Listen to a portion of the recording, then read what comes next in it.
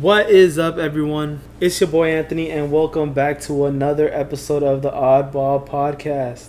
Yes, it's been a week since I last posted my last top 10, but we're back for another top 10. You know, when things in the NBA world get a little bit more juicy, we'll be up with those episodes for sure.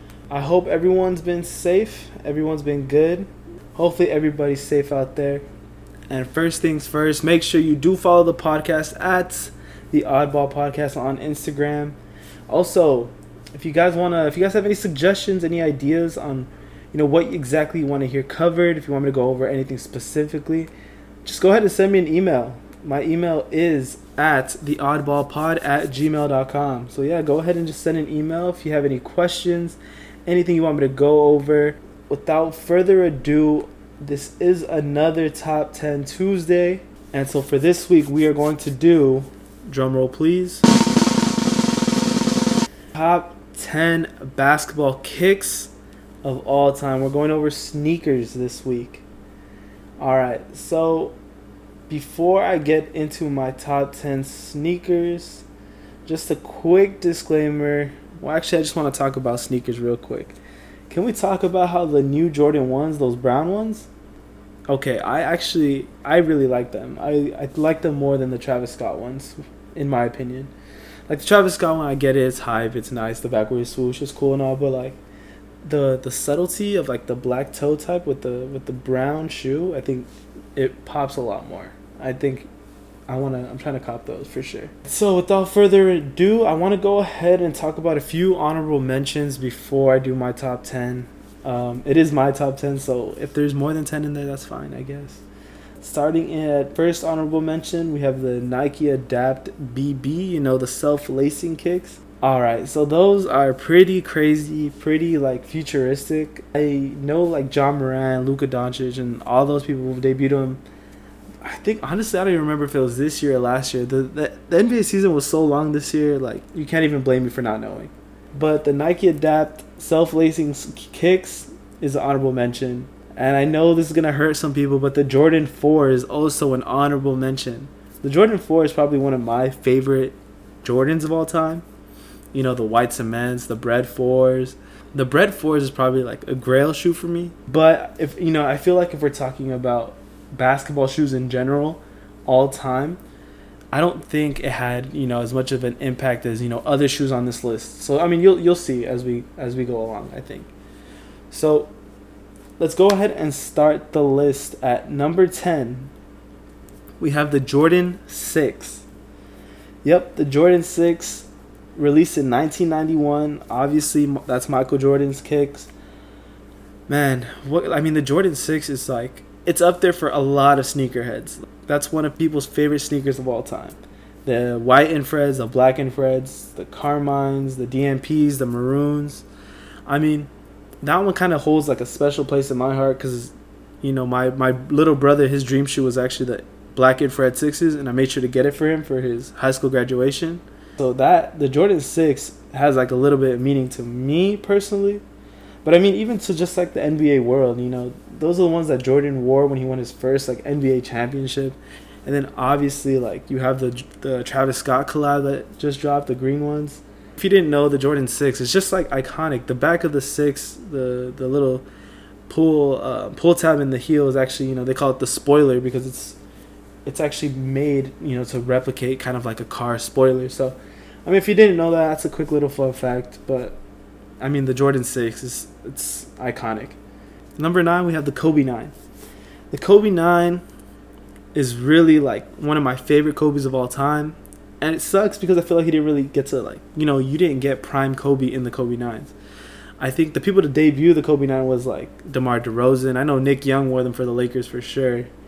But yeah, those dropped in 2015. The most popular colorways were probably like the Masterpiece, the Christmas ones, the what the Kobe 9 was pretty crazy. The high tops.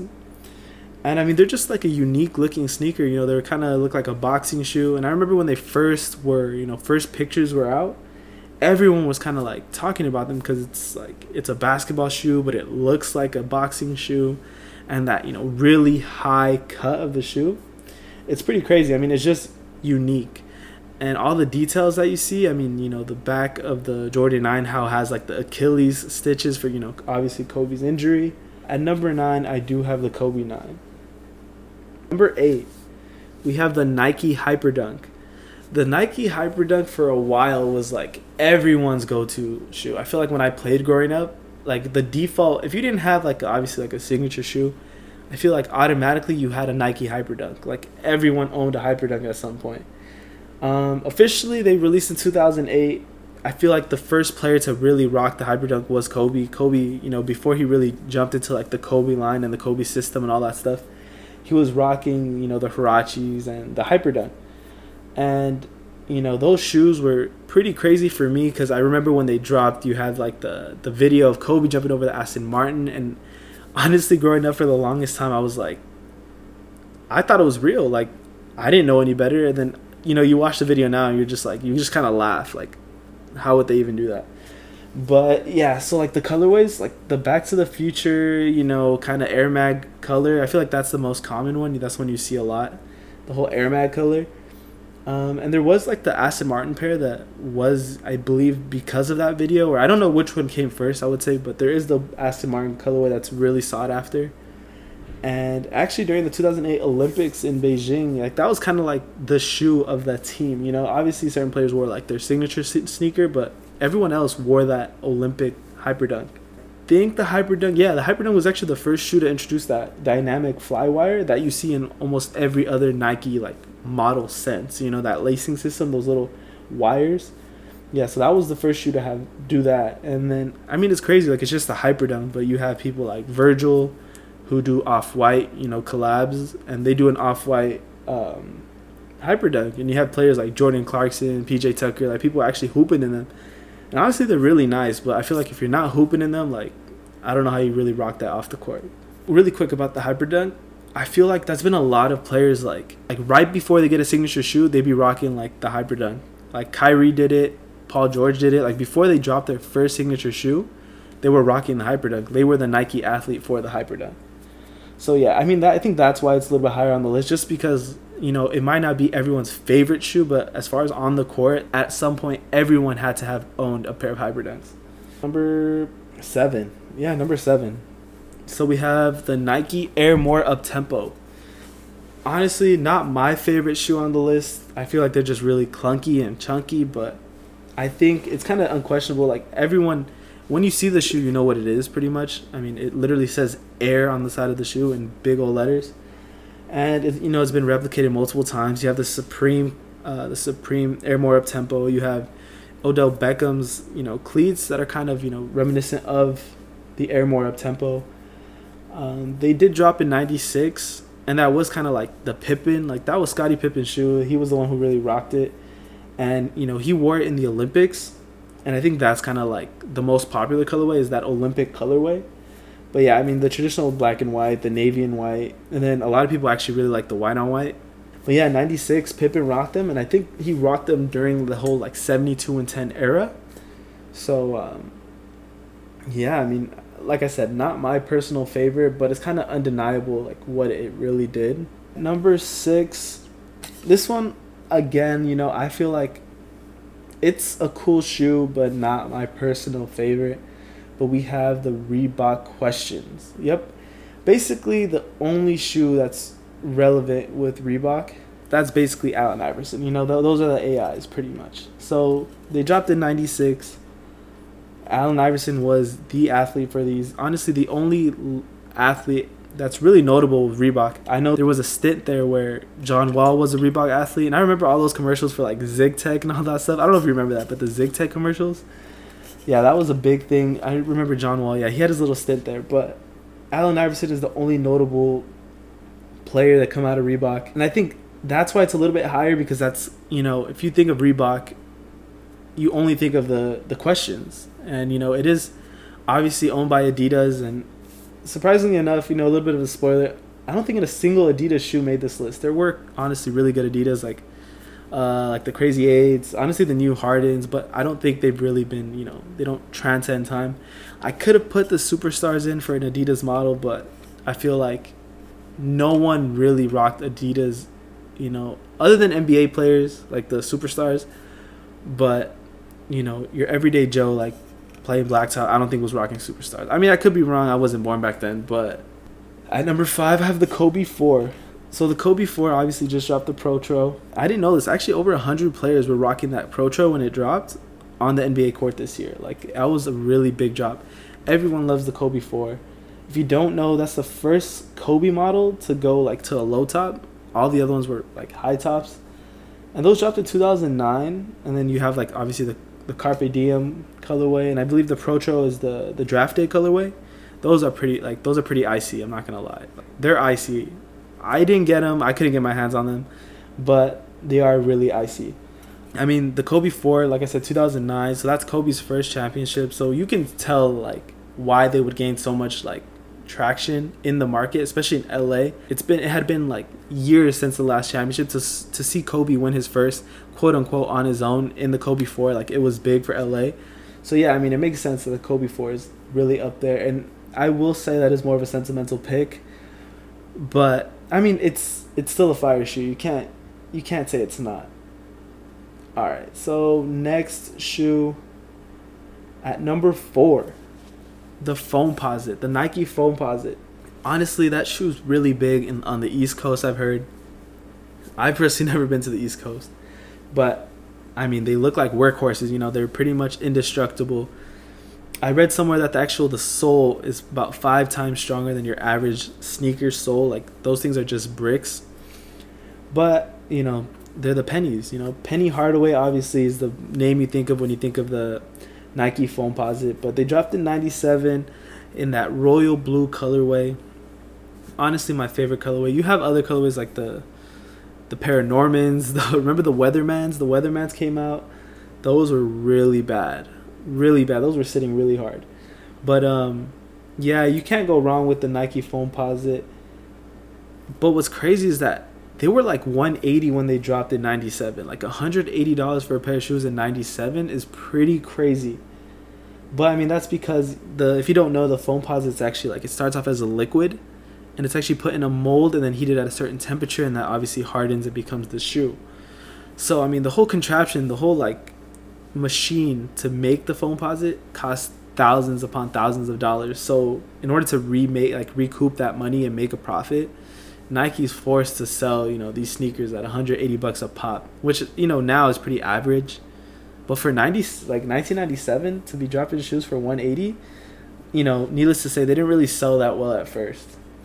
And also a quick fun fact about the Nike Foamposite, you think of Penny Hardaway, who wore, like, the Foamposite, but actually Mike Bibby at Arizona in college, Mike Bibby, he was the one who debuted them. He debuted that royal blue colorway. And then I believe, like, later that night, Penny actually wore them on the court. But yeah, Mike Bibby, first person to wear them. I don't know if we'll ever be talking about Mike Bibby again on this podcast, but, Mike Bibby, there goes a name drop for you. Shout out Mike Bibby. All right, at number 3 on the list, we have the Jordan 3. Yep. Jordan 3, it comes in at number 3. Dropped in 88. Obviously, Michael Jordan's third signature shoe. I mean, it's the Jordan 3. If you're a sneakerhead and you don't have a Jordan 3, are you really a sneakerhead? Okay, no, that's not fair. I couldn't afford them growing up, but, black cement, white cement, fire red. The Jordan 3 is obviously iconic. You're talking elephant print, and it's one of the best shoes of all time. They are, I tried hooping in them recently, and they are honestly bricks, especially the retros. They're not made to be, like, hooped in. I don't know how Michael was hooping in some Jordan 3s. But anyway, Jordan 3, obviously, some notable moments is when Jordan dunks from the free throw line at the slam dunk contest, and wins that dunk contest. Obviously, you have the elephant print, like I said earlier. And actually, that's the first Jordan sneaker to have that Jumpman logo, to actually not have any Nike logos at all, just that Jumpman. Because obviously, as we know, like, he started with the Nike swooshes and stuff like that, and then obviously tried to transition into just, like, his own brand and make it just about the Jumpman. So, I mean, the Jordan 3 is just iconic. That's when you start, the whole gotta be the shoes. And, like, this shoe, honestly, got Jordan to stay with Nike. You know, he did. We all watched The Last Dance, so we all know like he was an Adidas guy. He wanted to be an Adidas guy. And then his mom was like, nah, take that meeting with Nike. And then, you know, the rest is history, obviously. But actually, after the Jordan 2, he injured his foot that season. And, you know, he told Nike, like, you know, we need to make a new shoe. So they obviously made it shorter. So you went for, instead of a high top shoe, you went to a mid top shoe. And actually, the leather on the Jordan 3 was designed to be softer and less stiff because he wanted a lighter shoe and he wanted less restriction around his ankle. He just wanted support.